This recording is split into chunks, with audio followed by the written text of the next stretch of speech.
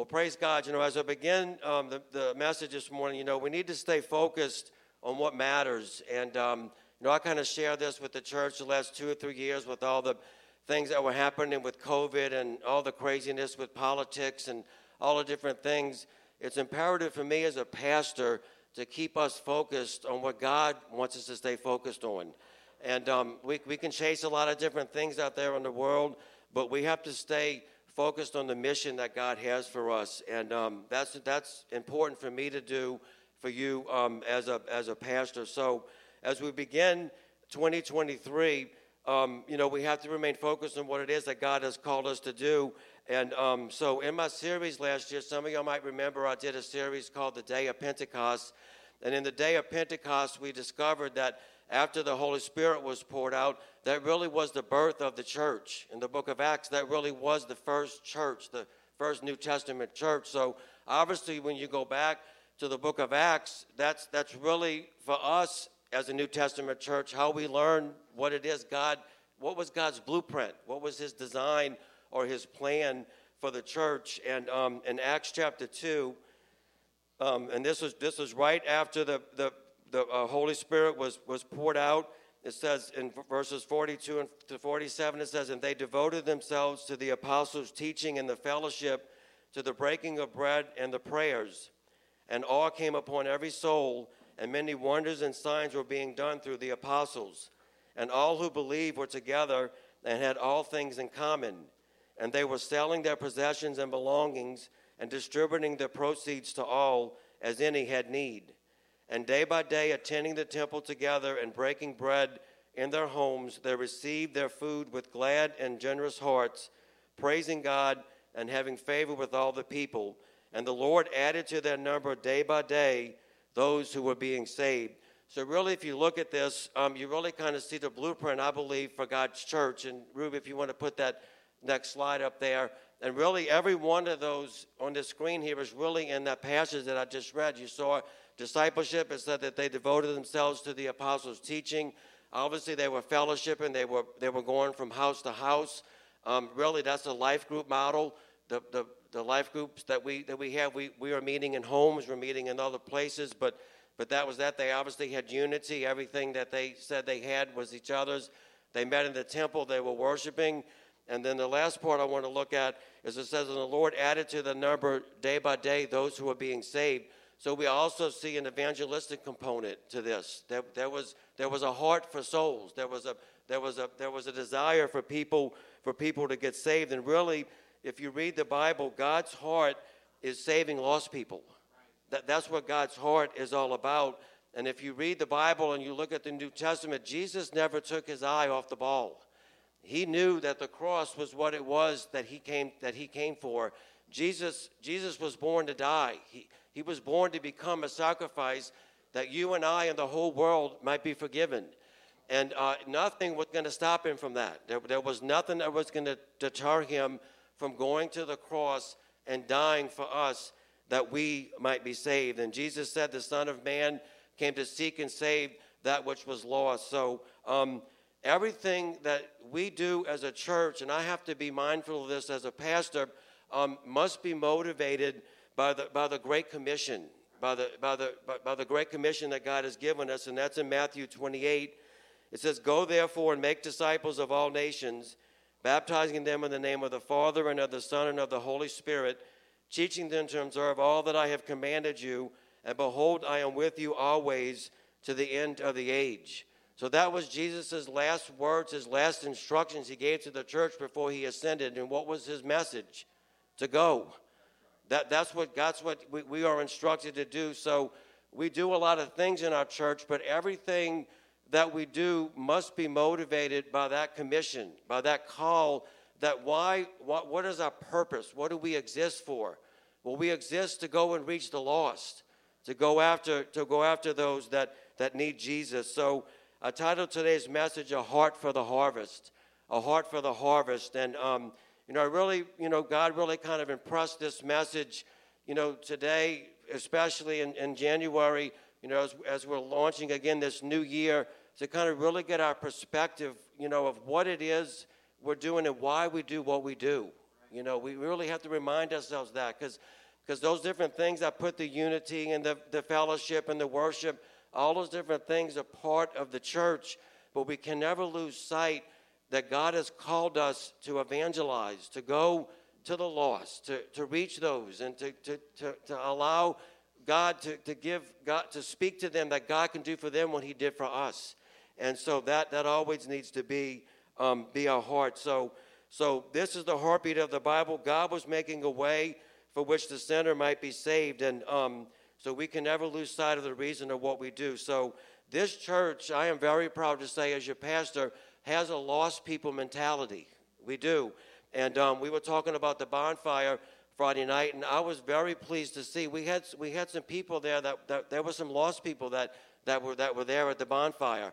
And that really just pleased me so much to see that and that wasn't just adults, it was young people. They had some young people that invited. I know Uriah had invited someone, Alex and Noah had someone that came, and that's it just so pleases me to see that our church has a mentality to go after somebody that doesn't have what we have, and want to see them with the same salvation that God has done for us. So that needs to be our heartbeat and our mentality, that God has called us to go to the harvest. And so we're going to look at a passage in Luke chapter 14 in a parable that reveals for us the heart of the harvest. And so this is in Luke 14.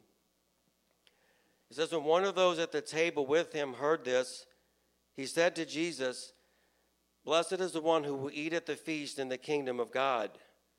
Jesus replied, "A certain man was preparing a great banquet and invited many guests. At the time of the banquet, he sent his servant to tell those who had been invited, 'Come, for everything is now ready.' But they all alike began to make excuses. The first said, 'I have just bought a field, and I must go and see it. Please excuse me.' Another said, 'I have just bought 5 yoke of oxen, and I am on my way to try them out. Please excuse me.' Still another said, 'I just got married, so I can't come.' The servant came back and reported this to his master. Then the owner of the house became angry and ordered his servant, 'Go out quickly into the streets and alleys of the town and bring in the poor, the crippled, the blind, and the lame.' 'Sir,' the servant said, 'what you ordered has been done, but there is still room.' Then the master told his servant, 'Go out to the roads and country lanes and compel them to come in, so that my house will be full. I tell you, not one of those who were invited will get a taste of my banquet.'" And this parable in particular for me has always been one of the most fascinating parables. I'm very intrigued by the parables in general. And if you study the New Testament, you'll discover that Jesus, he taught in parables. The majority of the teachings that he gave us was in parables. And it's important for us to understand a parable is a real-life illustration, a physical illustration or a real-life illustration of something that you can identify with. But the parable, that when Jesus taught with the parables, it wasn't the story itself that he was giving us. It was the spiritual meaning behind the parable that he was trying to communicate to us. So this is why I love the parables, because it's kind of like it's like unlocking a secret code. And you get in there and you get to dive in and find out what it is that Jesus was trying to communicate to us. I love that. And what I love about the parables is every time I go and maybe read one that I've read a lot of times, I always discover something new that I hadn't discovered the first time I read it. And so I would just encourage you. I mean, we need to fall in love with the Word of God, but fall in love with the parables. And, and as I'm reading this, and I say this to the church, the Bible says that the Word of God is inspired by God. I mean, men wrote the Bible, but they were inspired by the Holy Spirit to write the words that they wrote.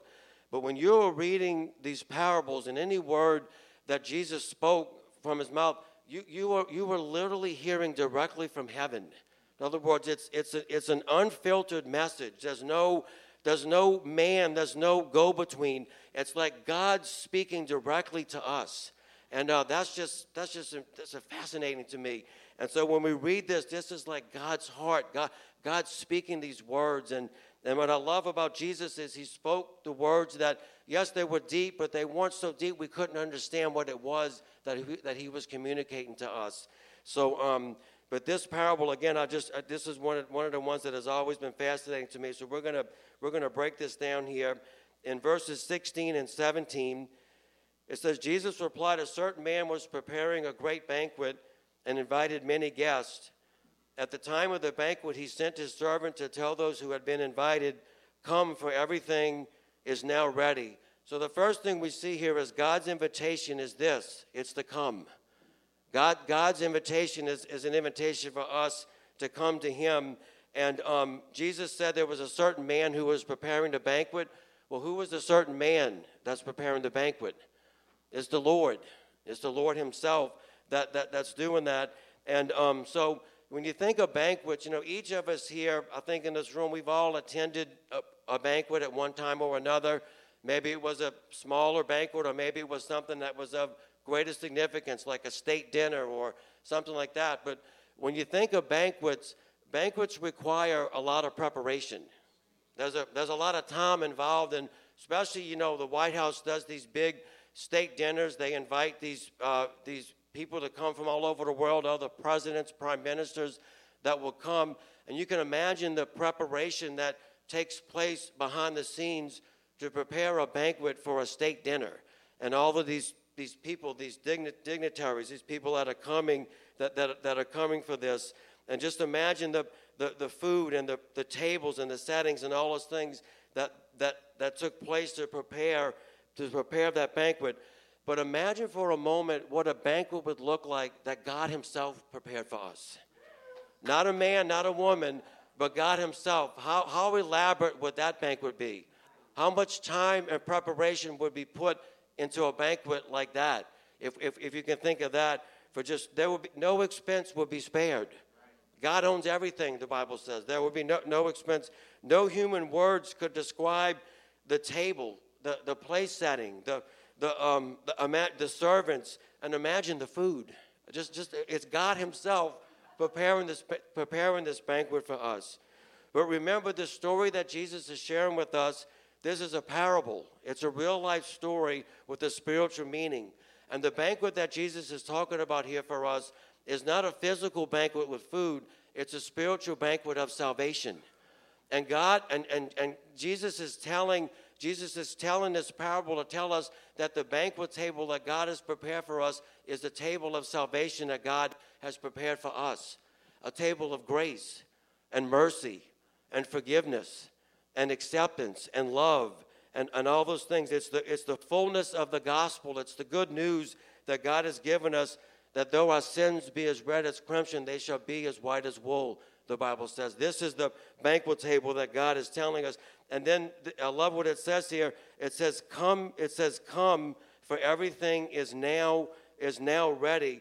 And I don't know if we really realize what that means, but when Jesus was sharing this parable and he says, come now, everything is ready, Jesus was saying everything that God had said in the Bible that was leading up to the cross and to salvation is finished. It's done. And what God was saying was the work is done, the cross is done, Christ has come, he's died for our sins, he's been resurrected, the table of salvation has been laid out, and guess what the invitation is? It's just to come. It's ready. And what it says, come now. Come now, everything is ready. And y'all heard me say this, we're living in the year of the Lord's favor. I've said this to this church before, and the year of the Lord's favor, that's not a calendar year. That's a year or a time frame in history, the Bible says. We are living in the time frame of the Lord's favor. What is his favor? It's his mercy and his grace. That God is not holding our sins against us, but God is willing for us to come and invite us to come that we might be forgiven. So this is a great invitation. It's a greater invitation you could receive, even if you were invited to go to the White House or to the governor's house or whatever like that. This is an invitation that supersedes them all. And the Bible says, "Come now, for everything is ready." And you think about that. from Genesis to Revelation, God was making a way for salvation. And now the Bible tells us it's all finished. And now the table has been laid out, and God has given us the invitation to come. But the invitation goes out, but we don't have to buy a ticket or do anything. The Bible says just come as you are, the Bible says. In Isaiah 55:1, it says, "Come all you who are thirsty, come to the waters, and you who have no money, come buy and eat. Come buy wine and milk without money and without cost." See, Isaiah prophesied we don't have to do anything to get ready or to qualify to come to this banquet. The Bible says just come as you are. That's our invitation to lost people, is just to come. Come to God's wonderful table of salvation. Come to his table of love, his table of acceptance, his table of forgiveness. That's the invitation that God has given us to give to the lost. In Matthew 11:28, then Jesus said, "Come to me, all you who are weary and carry heavy burdens, and I will give you rest." See, that's the beautiful message of salvation. Heaven is opened. Heaven is not closed. Heaven is open to us. And that's the message of this church to lost people, is to come to Christ. Come to God. What a beautiful message that we have to give to them. In Revelation 4:1, this is the vision that John had. It says, "After this I looked, and there before me was a door standing open in heaven. And the voice I had first heard speaking to me like a trumpet said, 'Come up here, and I will show you what must take place after this.'" The vision that John saw was heaven's door was opened. Church, that's our invitation to lost people. That's God's heart, that God has prepared a way that we might be saved, that those of us who have experienced God's forgiveness, that we too can go share that wonderful message with someone that has never received that. What a beautiful message God has given the church. Not a message to be ashamed of. The word that came forth from Brother Carl, don't hide your light under the fear of a bushel, I think is what you said. There should be delight. We should be delighted to share this message. There should be enthusiasm to share this message. That God is extending forgiveness and eternal life. And all we have to do is come and receive and accept what it is that God has done for us. So what a beautiful message that come, now everything is ready. God has laid this all out for us. And then the parable goes on to say, "But they all began to make excuses. They first said, 'I have just bought a field, and I must go and see it. Please excuse me.' Another said, 'I have just bought 5 yoke of oxen, and I'm on my way to try them out. Please excuse me.' Still another said, 'I just got married, so I can't come.'" So the next thing we see here is not everyone will accept the invitation. Not everyone will accept the invitation. The Bible says, this lesson says, Jesus said many guests were invited. And the parable that Jesus was sharing here was really twofold. Jesus was really sharing this parable as an indictment to the Jews, because the Jews, the Bible says, they rejected Jesus. As a whole, the Jewish nation is still rejecting Christ today. And Jesus said, "I came unto my own, and my own received me not." So really the invitation that Christ was speaking of first and foremost was to the Jewish nation, that Christ came to deliver the Jews. The promised Messiah has now come. Christ the Savior has come. And the Bible says the Jews rejected their Savior. They rejected their Messiah. And all that God had done for them. But the rejection of the gospel is greater than the Jews. It also represented the self-righteous and the good, healthy people that don't think they need Jesus, that they don't think they need any help.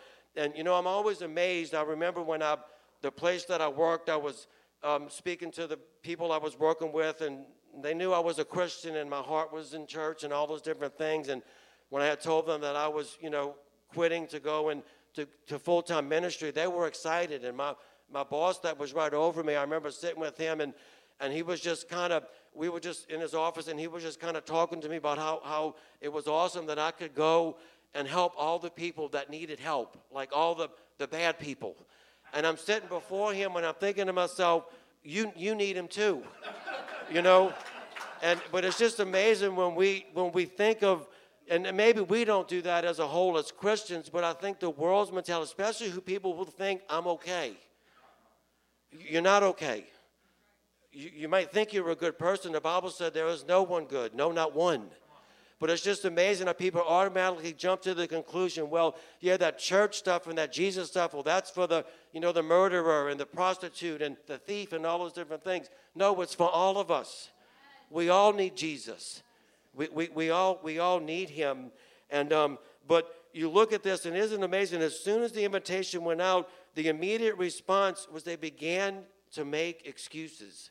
They all made excuses. And when you look at this, now again, Jesus was sharing this parable with the people of his time. So when he talked about a field, and especially when he talked about the yoke of oxen, that was probably like a big deal. That would be like us getting a new boat or a new car. That would be the same equivalent as what they were talking about. And they were so excited about this yoke of oxen that they said, I'm going to go try out my oxen. I'm not going to come to the banquet table. In other words, they made an excuse. And but if you think about it, what excuse can justify rejecting God's invitation to come to his banquet table of salvation?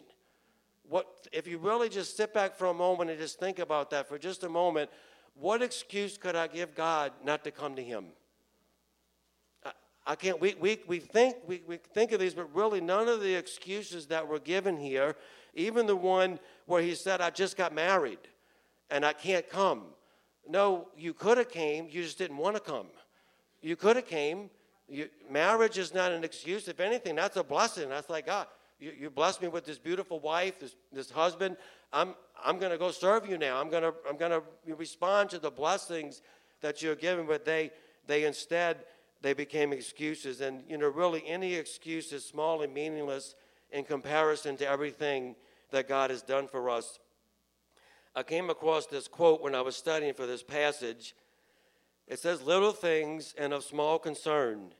It had better become them to have said, I am invited to eat bread in the kingdom of God, and therefore must be excused from going to see the ground or the oxen.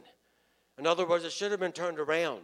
Instead of saying, I can't come to the banquet because I got to go try out my oxen, it should have been saying, I'm not going to go try out my oxen. I got to go to God's banquet.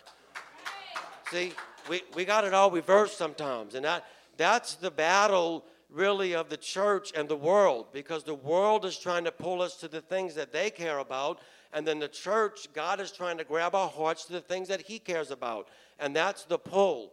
And my wife and I, and I'm not bragging about this is just what we've always done. We took that verse at heart when Jesus said, seek first the kingdom of God. Seek first the kingdom of God and his righteousness, and all these other things shall be added unto you. We put that into practice, and for our family, God was first, and we always made everything in our life fit around God's plan, and we put it first. And I can tell you, we were blessed because of that. God's going to honor someone that honors him first. And so, even though this is really talking about lost people making excuses, sometimes it can be us, even as Christians. We sometimes can make an excuse for not doing what it is that God has called us to do. And sometimes God just has to sit us down for a moment and say, well, wait a minute. Is that really valid in the light of what God is doing and what God has done for us? And, my wife and I was talking about this last night. I was talking with her about my message, and we were just talking about, really how the enemy comes and just really deceives us to get us to think about that. They made these excuses, and they were willing to sacrifice something so small as a field and an oxen and not the salvation of God, to substitute that for God's salvation. Think about that. That what they were willing to sacrifice instead of that. And Jesus talked about that in the parable of the sower in Matthew 13:22. It says, the seed falling among the thorns refers to someone who hears the word, but the worries of this life and the deceitfulness of wealth choke the word, making it unfruitful. And how true is that?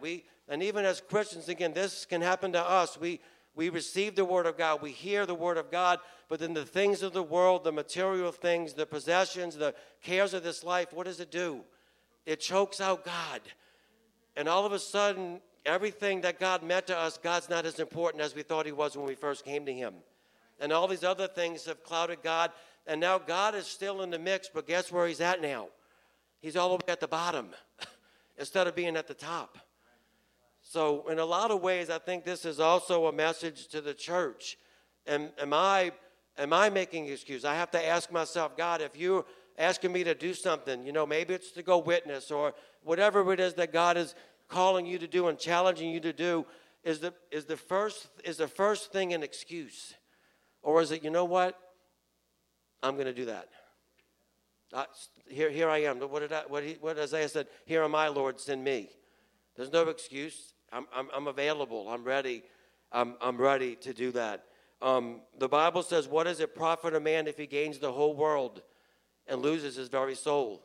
That's what these people were doing. They were willing to let the things of the world prevent them from receiving salvation, for the eternal life of their very soul. So we cannot get discouraged when the gospel is rejected. That people are going to reject us. I've been rejected many times when I've shared the gospel. And I remember when it first happened. When you first start witnessing and people begin to reject you, the first thing you start thinking is what? I did something wrong. I said it wrong. I didn't act right. And God stopped me and says, no, you didn't do anything wrong. Your obligation and responsibility is to deliver the message. My obligation is to convict them and show them what the truth is. I can't convict anybody. I can't save anybody. We're not called to save people. We're called to deliver the message, the good news that Jesus Christ has died for them and he loves them. So we can't get discouraged when the gospel is rejected. Amen. Then in verse 21 and 22, it says, the servant came back and reported to his master. Then the owner of the house, then the servant came back and reported to his master. Then the owner of the house became angry and ordered his servant, go out quickly into the streets and alleys of the town and bring in the poor, the crippled, the blind, and the lame. Sir, the servant said, what you ordered has been done, but there is still room. So the next thing we see here is the rejection of the invitation does not remove the urgency of it. Nope. See what happened here? God just didn't say, okay, no one's accepting this salvation. I guess my plan is not going to work. I'm just going to stop this plan and we're going to do something different. No, God's plan still moved forward. God's heart was still to save souls. Even though the invitation was rejected, the urgency of it was still there. And we have to understand that if someone rejects the salvation of God, it doesn't remove the urgency of our message. We still have an obligation to speak the truth of what the Word of God says. It is still an urgent message. And the parable here says the master was angry. And think about that. God gave his very best for us. God just didn't give us seconds. He gave us his one and only son, the Bible says. So obviously God is grieved. God would be angered in a way, in a righteous anger way, that someone would reject his son, Jesus Christ. That God would allow his son to come and to suffer and to die in such a way that we might be forgiven. And we don't deserve what God has done for us. It's by his grace, the Bible says. Yet we would reject that. Of course God would be grieved and God would be angry. But God didn't stop the urgency of the message. The message is still urgent, and God was not deterred. This is what this is telling us here. And it says his invitation must be accepted, and he tells the servant, now he says to go out quickly into the streets and the alleys and to the town and bring in the poor, the crippled, the blind, and the lame. In other words, go with urgency to anyone who will hear the message. Yes, those who think that they're okay, they might reject the message, but there's going to be someone out there that's going to receive Jesus Christ. There's someone out there waiting for us to come to them with the message of salvation. You and I accepted it. The devil might got us thinking, well, nobody wants Jesus. We accepted Jesus. If we accepted him, then someone else out there wants Jesus Christ as well. Amen. So Mark 2:17, Jesus said on hearing this, he said to them, it's not the healthy who need a doctor, but the sick. I have not come to call the righteous, but the sinners. That's who Jesus came for. Jesus came for the sinner. See, the Jewish leaders, the Pharisees and the Sadducees, they couldn't understand why Jesus was associating with and hanging around sinners. That's why he came. He came for the sinner. And that's what God has called this church to go to. Go to the people who feel the crippled, the lame, those who feel unworthy. They don't feel like they are worth anything. That's the ones that God wants. That's God's heart. And, I think that a lot of religious people are going to be surprised at some of the guests that are sitting at God's table. We're going to be surprised, very surprised. And so I love this, the urgency of there. And, Christ came for the lowly, for the oppressed, for the rejected, for the abused, the lonely, and the hurting. That is who God came for. So you look at the urgency of this parable. And this is the thing that really stuck out to me when I first read this parable and began to study this parable, is God's urgency. And he said, yes, he was angry that they rejected the invitation, but he told the servant, but still go. Now go everywhere, he said. Go to the alleys and the streets and the back corners. And I believe that's a message to God's church, that we might go somewhere and maybe people reject us, but God's saying, now go somewhere else. Go speak it to someone else. Don't stop.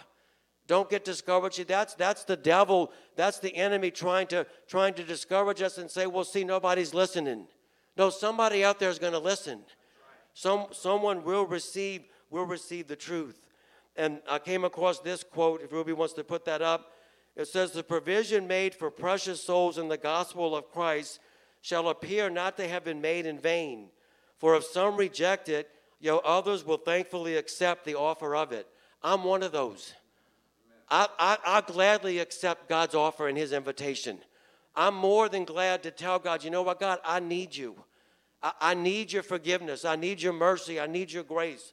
I get it that I'm a sinner. I don't need anybody to sit down and counsel me and speak to me and teach me that I'm a sinner. I get that. And I'm more than willing to be one of the ones that says, you know what, I accept this wonderful salvation, God. I receive the forgiveness, the forgiveness of God. So the rejection of our message must never remove the urgency of the message. In other words, we can't just shrink back and say, well, nobody cares, and maybe it's not important anymore, and it's not urgent. No, it's still urgent. It's still urgent. It still matters. And that's what I believe Jesus is communicating in this parable. And then listen to this quote I came across studying for this. And I love this. Look what it says. It says, God will have a church in the world, though there are those that are unchurched. For the unbelief of man shall not make the promise of God of no effect. God will have a church. Jesus Christ did not die for nothing. God will have a church. And I think that's really a message that I think really should motivate us to go and share the gospel. That the Bible says the kingdom of God is advancing. It is advancing. That you're not going to stop God's kingdom. In other words, we can't think, well, I don't see anything happening, in my Ocas or my world or whatever. No, God will have a church. And God's church will prosper and God's church will grow. I want to be part of that. God gives us, as a church, an invitation to participate in this wonderful message of salvation, to deliver the gospel. What a privilege! What a privilege that God has given us the message of salvation and us to speak that message. And then in Luke 14, 22 and 23, Jesus said, "Sir," the servant said, "what you ordered has been done, but there is still room." Then the master told his servant, "Go out to the roads and country lanes and compel them to come in, so that my house will be full." So the next thing we see here is God is still mailing invitations. God is still mailing invitations. See, now that the servant went and the invitation was rejected, and now he went to the lame and to the crippled, it's obvious that some of those did receive the invitation. But the servant came back and said, but sir, the table is still not full yet. They still got some empty chairs. There's some empty seats here. And what did the master tell him? Go back. But this time he elevated the level of urgency. And what did he say here? He said, go out to the roads and country lanes. That's kind of like, to me, that's like the rural areas. So in a spiritual sense, that's like the places maybe you wouldn't think of going. God said, go there. Go speak there. And then what does he say? Compel them to come. That's urgent. It's almost like begging them. It's like, you must come. It's just like the Bible says that this salvation is found that there's no other name given by which we must be saved. And see, that to me is the message of this parable, is the urgency of salvation. That God's heart was the harvest. That's why Jesus died. That you and I might be forgiven. But it wasn't just for us in this room this morning. It's that we would go. That God has called us to multiply what he has done here. To take what he has done for us and share that with someone else. And then look, I love what it says there. So that my house will be full. God wants a full house. Let me say, God wants a full house. And I hear a lot of people, a lot of times, they'll say, well, these mega churches and all that kind of thing. I don't knock a mega church. If they're preaching the gospel, if they're preaching Jesus Christ and his salvation, I'm not knocking that church. I'm not going to do that. They say, well, I want this house to be full. Why? Because that's what God wants. That's God's heart. So we can't ever say, well, how big should we get? How many lost people are out there? That's how big we should get. That's how much God wants his house. So until there's nobody that's not saved, which I don't think we're ever going to see that, God's house is never full enough. That needs to be our heart. And see the progression of the parable. It's like, the invitation was given, it was rejected, but then God said, now go. And then he came back and God said, now go again. He wants his table full. That salvation wasn't poured out for nothing. Jesus didn't spill his blood for just a few.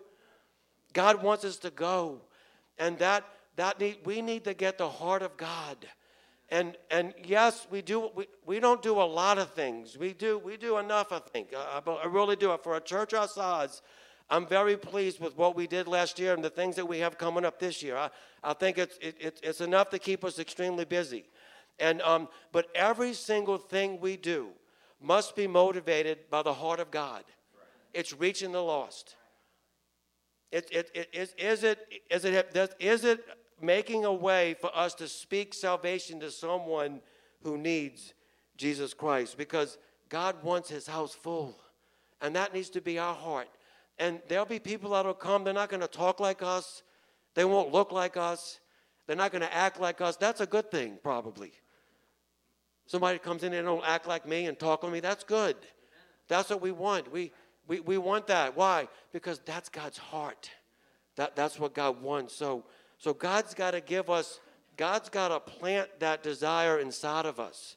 And it can only be done by his Holy Spirit. The flesh doesn't want anything to do with this. The flesh is going to try to prevent this from happening. But the spirit man inside of us is crying out, yes, that's what God wants. You can do this. Go do this. And that's what God's heart is. So that's the really this parable is the heart of God, and God's heartbeat must become ours.